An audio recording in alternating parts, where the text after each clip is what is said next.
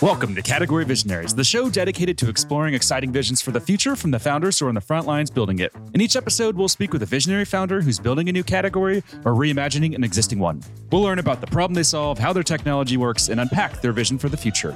I'm your host, Brett Stapper, CEO of Frontlines Media. Now let's dive right into today's episode.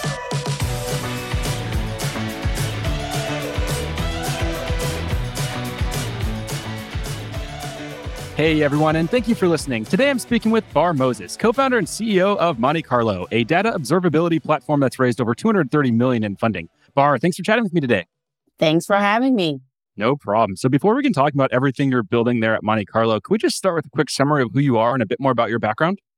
Yes, for sure. So I'm the CEO and co-founder of Monte Carlo, the data observability platform. The best way to think about us is just like AppDynamics, Datadog, New Relic for engineering, we do the same thing for data teams.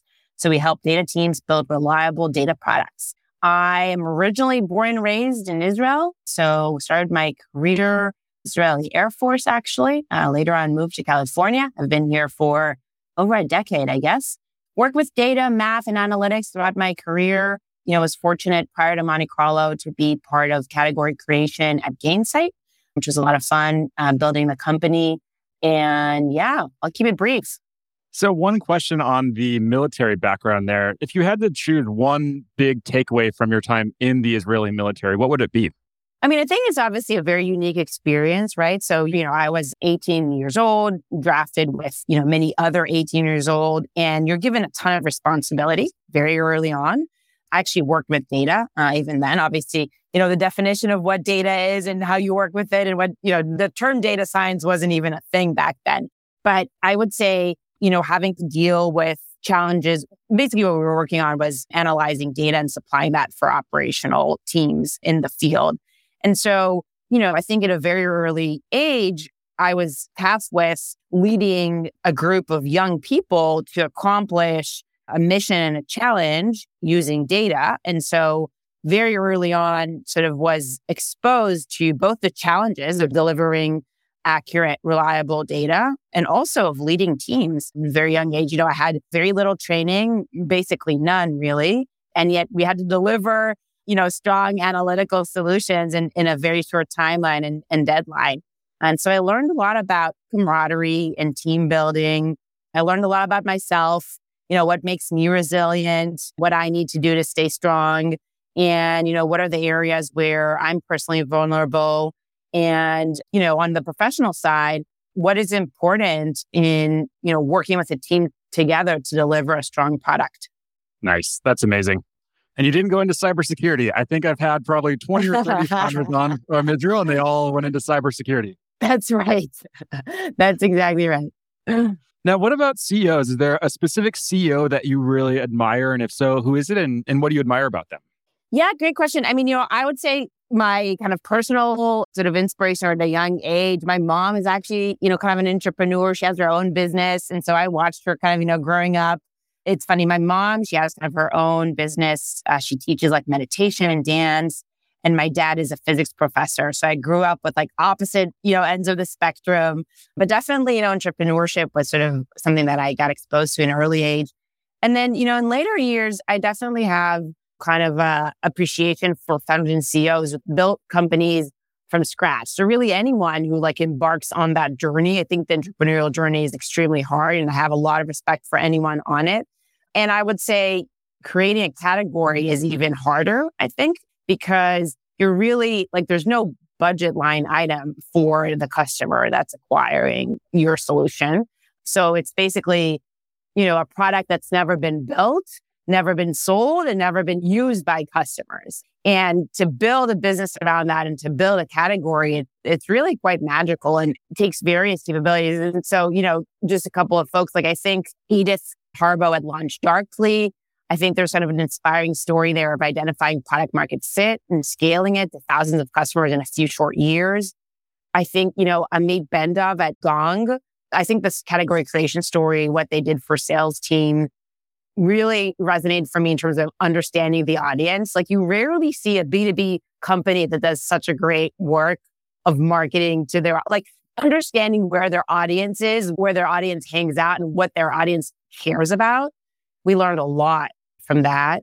And then the last that comes to mind, obviously in the data infrastructure space, I think Ali from Databricks has really interesting insights and stories, which inspired me in the early days. A lot of them about making decisions quickly, moving fast. And, I think we're seeing this explosion of data infrastructure along with Databricks, Snowflake, BigQuery. All of these solutions really kind of have honestly unprecedented growth in the last few years. And I think it's, there's a lot to learn from those businesses. Yeah, absolutely. I think all great founders, but especially on the category creation side, Gong has just been so fun to watch, and they're so good. And like their strategic narrative that they developed and have pushed out to the market of say goodbye. What is it exactly? It's like say goodbye to opinions, hello reality, something catchy like that. They've just done such a good job. Yes, 100%. I agree with you.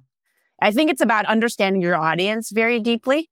Like that, I think is a big difference. I think oftentimes it's easy to market or create content with yourself, but with your own company in mind. And so you're speaking your language, you're speaking, kind of how you're thinking about the problem. It's very different to come from that angle versus what is the language that our customers are using? What words do they use to describe their own problem? If you were to ask them about what keeps them up at night, how do they describe that? And I think that kind of ability to capture that in the moment is very powerful. And Monte Carlo has done such a great job at that. The first time I heard about Monte Carlo was in 2021, like summer 2021. And we were working with the client on their website copy. And they sent Monte Carlo as an example. And they said, look at how they explain things. Look at how they frame things. It's such simple language. Like, this is what we want. This is how we want to communicate. Like, how did Monte Carlo get that right? And how did you get that right? Was it always that clear from the start? Or did you have to learn how to communicate very, very clearly and in very simple terms like that? That's awesome and hilarious because, we actually took us a long time to get our first website. I think it was maybe a couple of years into the company's existence. We already had the product, we had customers, we had the full thing where we didn't have a website. And it was really because we were focusing on building a product, making customers happy and getting customers. And that was our sole focus. I really believe in kind of being, extreme in our focus. And the only thing that matters at Monte Carlo now and forever is, getting as many customers as possible and making customers as happy as possible. And every single person at Monte Carlo should be working towards one of those two goals. And if not, then we're doing something wrong. And in the early days, that was way more important than building a website. And so we actually ended up not doing that for a while. And then the very first iteration of the website was really sort of the goal of, because it's a new category. So for folks who don't know, I'll just give a little bit of context. Monte Carlo is pioneering a category called data observability. And the idea, or kind of the pain point of what we're solving is, and this, probably happens to anyone working with data, you wake up on Monday morning, you look at your report or your dashboard, or you just log into your email and you get 100 emails saying, hey, WTF, the data looks wrong. Like someone is just about to use data and something is off. Like maybe a report didn't get updated or the data didn't arrive on time or someone made a change somewhere. For some reason, the data looks off and you don't know why. And so we help companies or data teams make sure that they are not blind in this case. So that make sure that data teams are the first to know about data problems. They're able to resolve them quickly and actually prevent them from happening. Now, we didn't invent this pain. This pain has been around forever, for a really long time. But the idea that there's actually a solution to this is something novel. And the solution comes from a corollary from software engineering. So software engineers build reliable, secure, scalable products. And they do that oftentimes using APM solutions or frameworks or concepts, solutions such as I mentioned Datadog, New Relic, AppDynamics at the time. And the idea is, what if you can bring those concepts to the data teams, to data products, and basically implement concepts of software observability to data? And that's how data observability was born. And so when you think about what our audience thinks or how our audience, sort of operates, these are, data analysts, data scientists, data engineers that they wake up in the morning and they're really upset that their data is wrong. But they're not necessarily looking up, hey, is there a solution for data observability? Because they may not have heard the term yet. And so in the early days, we had to actually think of our website and marketing efforts as really category creation efforts. So it was less around Monte Carlo and more around helping folks understand that there is actually a solution to this, which is something that we really sort of had to really focus on. And, I'm thrilled to say, several years later that I'm happy to kind of reflect back and see that this category has been created. Data observability is a thing now, but it's very important to us kind of to remember as a company that we don't exist without the category. And so, early days, but also today, I personally spent a ton of time with customers, prospects, and, data people on, a daily basis to hear from them. What are their pains? What are their problems? And how are they thinking about solving them? And so a lot of the work in the first website was to reflect what we heard. Because the honest truth is your customers don't care about your company. They don't care about the category. They don't care about the fact that you're trying to create a category. They care about their problems. And so focusing on that and narrowing down on that is where we sort of found the truth, if you will. Makes a lot of sense. And you guys have really nailed that. Now, if we go back to those early days, did you know from day one that this was a category creation play and that you were going to need to create a new category? Or was there ever a stage where you thought this was going to just transform or disrupt a legacy category? So my story or my journey, I was at Gainsight prior, which actually pioneered the customer success category, and actually saw sort of what that looked like, which is a very cool experience. I also learned a ton. And, I left Gainsight and decided to start my own company. And actually, worked on a couple of different ideas and kind of tested out different ideas for companies in parallel. And the idea was to see which idea has traction. And that was a super helpful time because, actually trying out ideas, having conversations with real customers or real prospects, gave me perspective for what idea actually had traction, what idea could be big. And, I would literally cold call people and say hey, do you have this issue? Hey, is this a problem for you? And some of the ideas that I worked on were terrible and nobody cared about it. They would just hang up on the phone and, they're like, that they're calling. But the idea of, hey, the data is wrong. What can I do about this? Or why am I always the last person to hear about this? Why am I hearing from downstream consumers that the data is wrong? And why is it taking me so much time to fix data problems? And my entire team is focused on that. That problem had such a strong pull and such a, strong reaction from people. It became clear that there is a huge problem here. And in speaking with hundreds of people, it became clear that this is a problem that exists across industries, across stages. And it also became clear to me that it's going to be a problem that's going to be worse over time because people are going to be using data more. Data is going to become more critical to companies' operations, more critical to companies' products. And because of that, the accuracy and reliability of data will become even more important. So all of that was clear. However, there was no way to describe that today. Maybe the most similar, or at the time, the most similar or sort of close to it was data quality. But data quality didn't quite capture the extent of the problem and the approach, the solution that we were going after. And so at that point, our first question was, is there a real problem to solve here? Yes. Do we think this is, a problem that many teams have today and it'll get worse? Yes. Is there a way to describe the solution today? No, that is where the innovation is. And so following these sort of three observations, we did realize we need to create the category here. Mm-hmm. And who was involved in the category creation efforts? Was that all hands, that everyone involved there, the early days? Did you have a SEAL team that was focused on this, or where did that fit into the overall team structure? Oh, this is 100% a company-wide thing. So I don't think that, I think it's very hard to create categories, period. And for us, I mentioned Monte Carlo is really kind of the rise of data observability, I would say, is following the rise of data infrastructure. So if you look at the last 5 to 10 years, I mentioned there's a rise of companies like Snowflake, Databricks, technologies like BigQuery, Redshift, each of them with, rumored anywhere between $1 million and $2 million in revenue, not market cap, just revenue. And so that means that data teams are investing a ton in data infrastructure.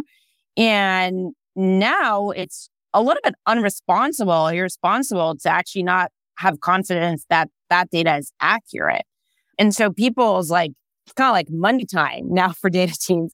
Organizations really want to use that data, and not having confidence in it makes it extremely hard to do that. And so that is something that's happening in the market, regardless of Monte Carlo and the team at hand. What we did at Monte Carlo, from very early day, focusing on this, I mean, I personally focus on this a ton.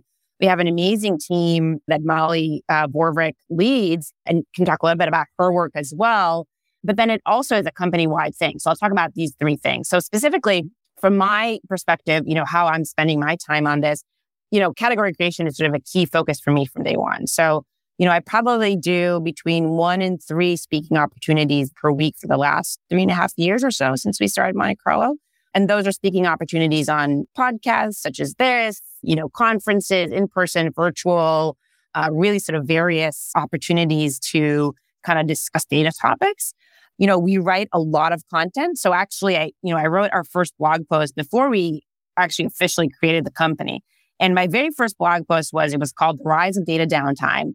And it was actually a description of what it felt like to experience this pain of, hey, I'm responsible for the data. We're using data as a company, but the data is wrong all the time. And I'm so frustrated by that and I don't know what to do. And I was describing, real experiences that I had back in 2016 when I was at Gainsight responsible for the data team. So from day one, kind of sharing my experiences, speaking in both, my language and customers' language and describing the problem, something that I did from back then. And I still spend a ton of time on that.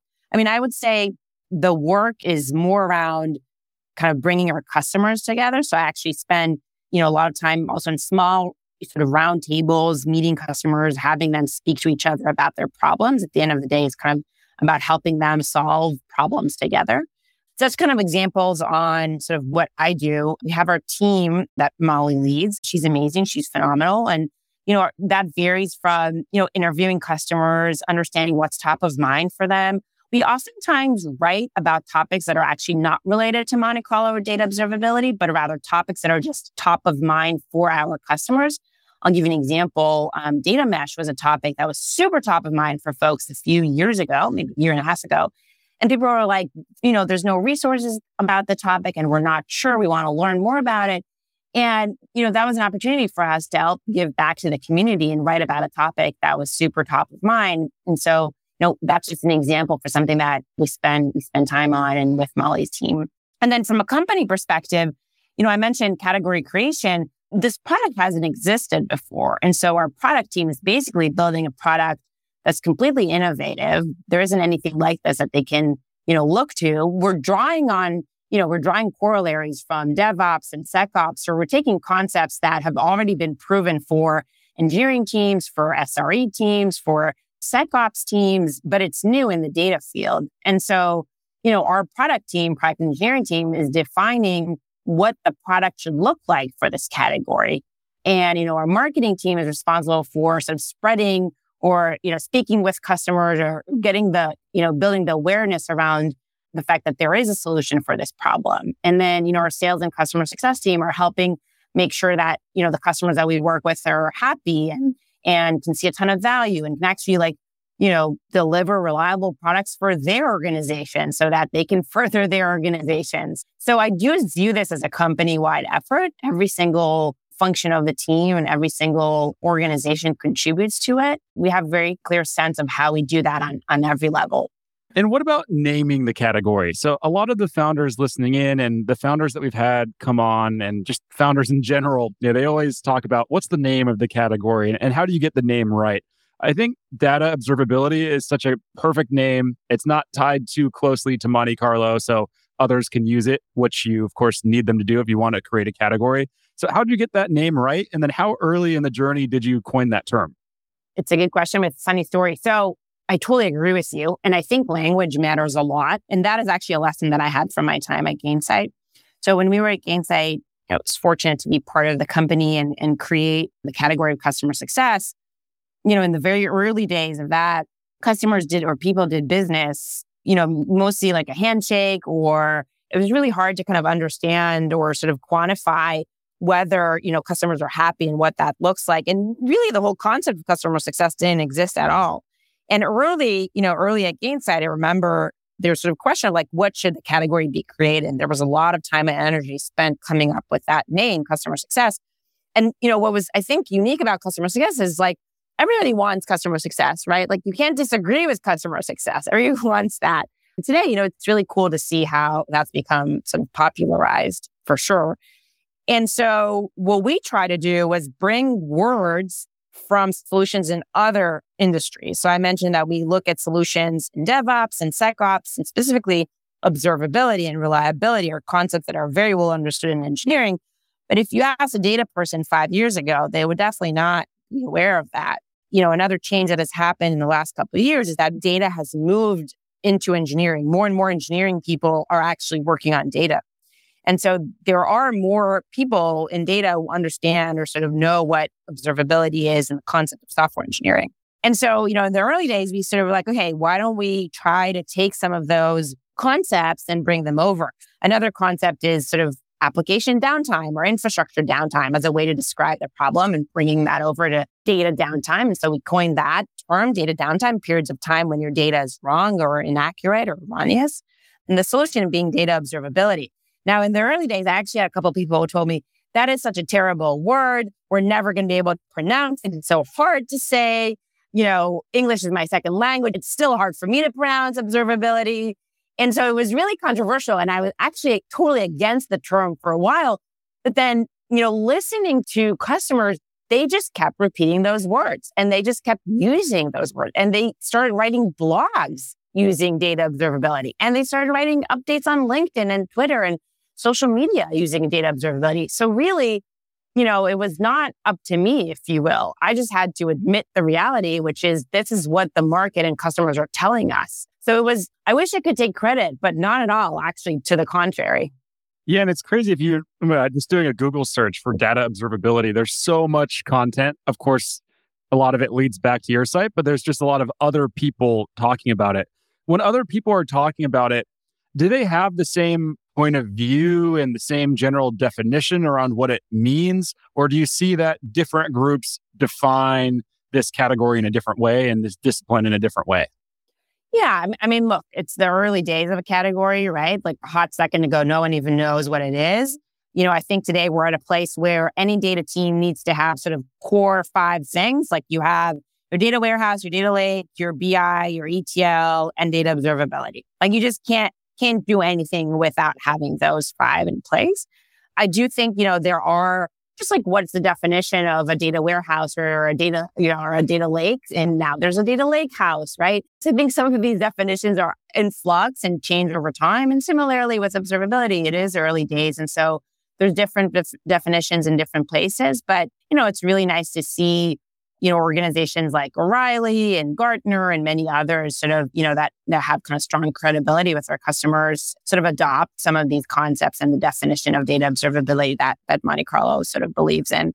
So I expect it to continue and change over time, but it's, early days.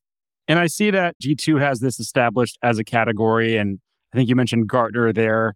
How important do you think analyst relations is to category creation? It's a good question. When we started the company, a lot of the advice that I got around category creation from other folks who've done it was like, hey, working with analysts is something that takes time. And so it's probably something that's like way later in the company's life. And I was, really surprised by how early we already had analysts reach out to us and ask us to help, provide a perspective and, for folks to speak with customers. And so I was surprised by how quickly analysts and folks were, looking into making this sort of an official category. I think it was way earlier than I had expected.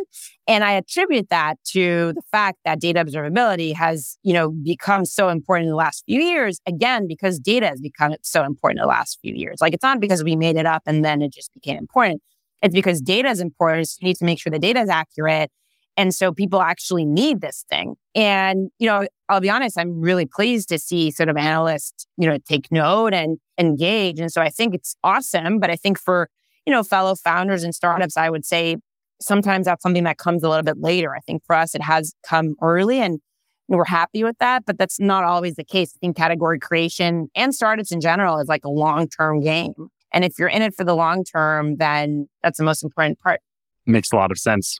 And if you reflect on your category creation efforts so far, and I promise this is the last category creation related question, but if you reflect on that journey, what would you say is like the number one or maybe two thing that you've learned along the way, or something that you wish you had known before you embarked on this journey?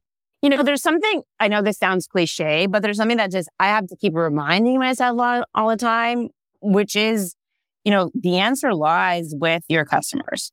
That is just always true. And it's very tempting to think that the answer, or you have some gut around it, or maybe your experiences should impact this.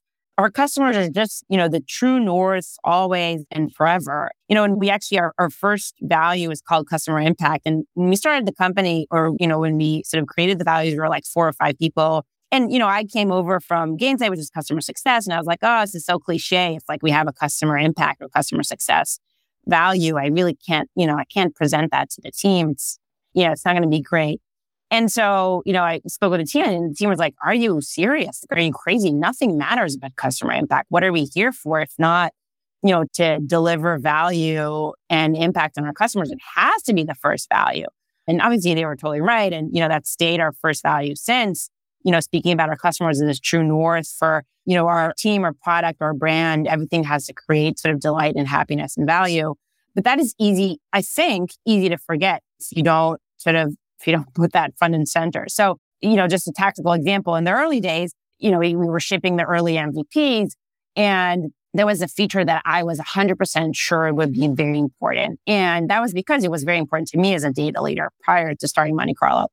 And I was so wrong. Nobody used that feature. 3.5 years later, nobody's looking at that. And on the other hand, something that I didn't think would work actually picked up. And we had customers saying, this is amazing. We want to get started as soon as possible. And I was so surprised. And so I think we're very careful at Monte Carlo to not listen to anyone but the customer.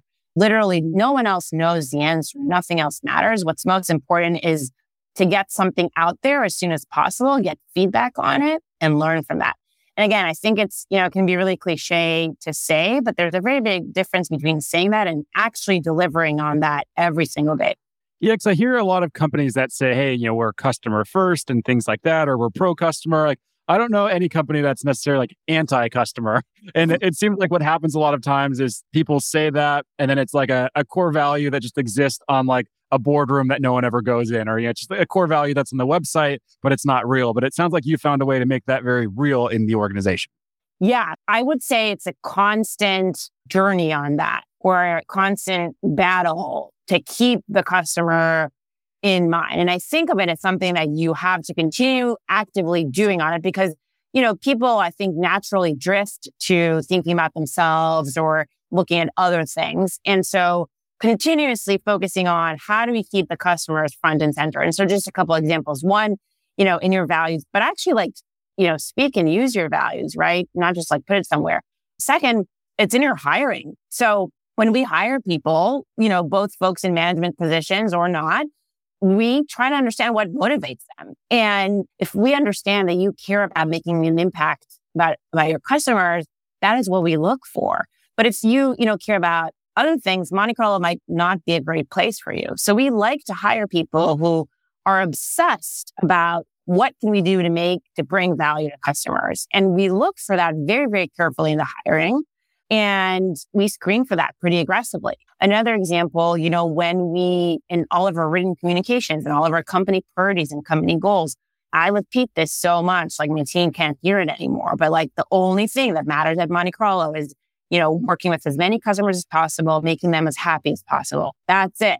So, I think in your company communications and your company focus, there's just a couple examples, but literally everything that we do has to be around that. And so I look for ways to incorporate that. I mean, something that I personally really believe in is physical sort of, ways to remind us. So I have sticky notes for myself to, keep remind myself of specific things. But obviously it's very important that, I personally set an example with this. And so, I speak with many customers on an ongoing basis and, not planning on stopping that. Amazing. Love that. And if we look at your day-to-day motivations and just what your day-to-day typically looks like. So for you, how do you stay motivated day-to-day? I think you're 4 or 5 years into the company now, and that's probably the point where a lot of founders, I think, may start to experience some level of burnout. So what's that like for you now that you're 4 or 5 years in, and what are you doing to stay motivated? Well, first, I love my job. It's hard for me to consider this as a job, honestly. Like, I think I heard someone describe this. It's kind of like, playing your favorite game and just being on the field all the time. That's really all I want to do. I want to be on the field with my team and play the game. That's what I'm excited about. Honestly, like, I had very high expectations for this job before I started, and I'm pleased to say that it's better than what I expected. I get so much energy and fulfillment and satisfaction for making an impact on people's lives. And the fact that we have something that actually helps customers, and, they'll email me and say, like, we love working with you all, and you guys have like totally changed the way that we work. We can't imagine doing our jobs without Monte Carlo. And we love working with your team. That's amazing, right? The ability to do that. And then, I also get personal satisfaction from solving really difficult challenges and trying to do things that seem impossible together with amazing people. So another one of our values is called beat the odds, which is basically like, if we haven't failed or heard no, like, we probably didn't try hard enough, and we win as a team and we pull each other together to overachieve. And, at the end of the day, I, learn so much and am inspired every single day from my team members. I just consider it, the greatest honor of my life to be able to work with them and to build this company. So yeah, I'm honestly just really grateful that I get to do this every day. I wake up excited and can't wait to do more of it. That's so cool. And you can tell in your voice how excited you are about this. So it's always fun speaking with founders who have that level of enthusiasm still. 100%. Now, last question here for you. Let's zoom out into the future, 3 to 5 years from today. What's that high-level vision, and what are you looking to achieve? Well, first of all, I hope we don't lose that focus on our customers, as I mentioned. That's probably the most important. I think maybe sort of zooming out a little bit, I do think that, when we started the company, we were looking or kind of thinking through sort of a problem that we think can be really meaningful and could allow us to have an opportunity to build a company that, will make a long-lasting impact on an industry, change an industry, and be a durable, strong, company. And so that is definitely has been the goal from day one, which keeps us motivated and what we're excited about in addition to, for sure. And I think part of that is, delivering on this promise of data. So I think, our mission at Monte Carlo is to help accelerate the adoption of data by reducing what we call data downtime. And I'm very bullish on how we use data, both, in our personal lives and in organizations.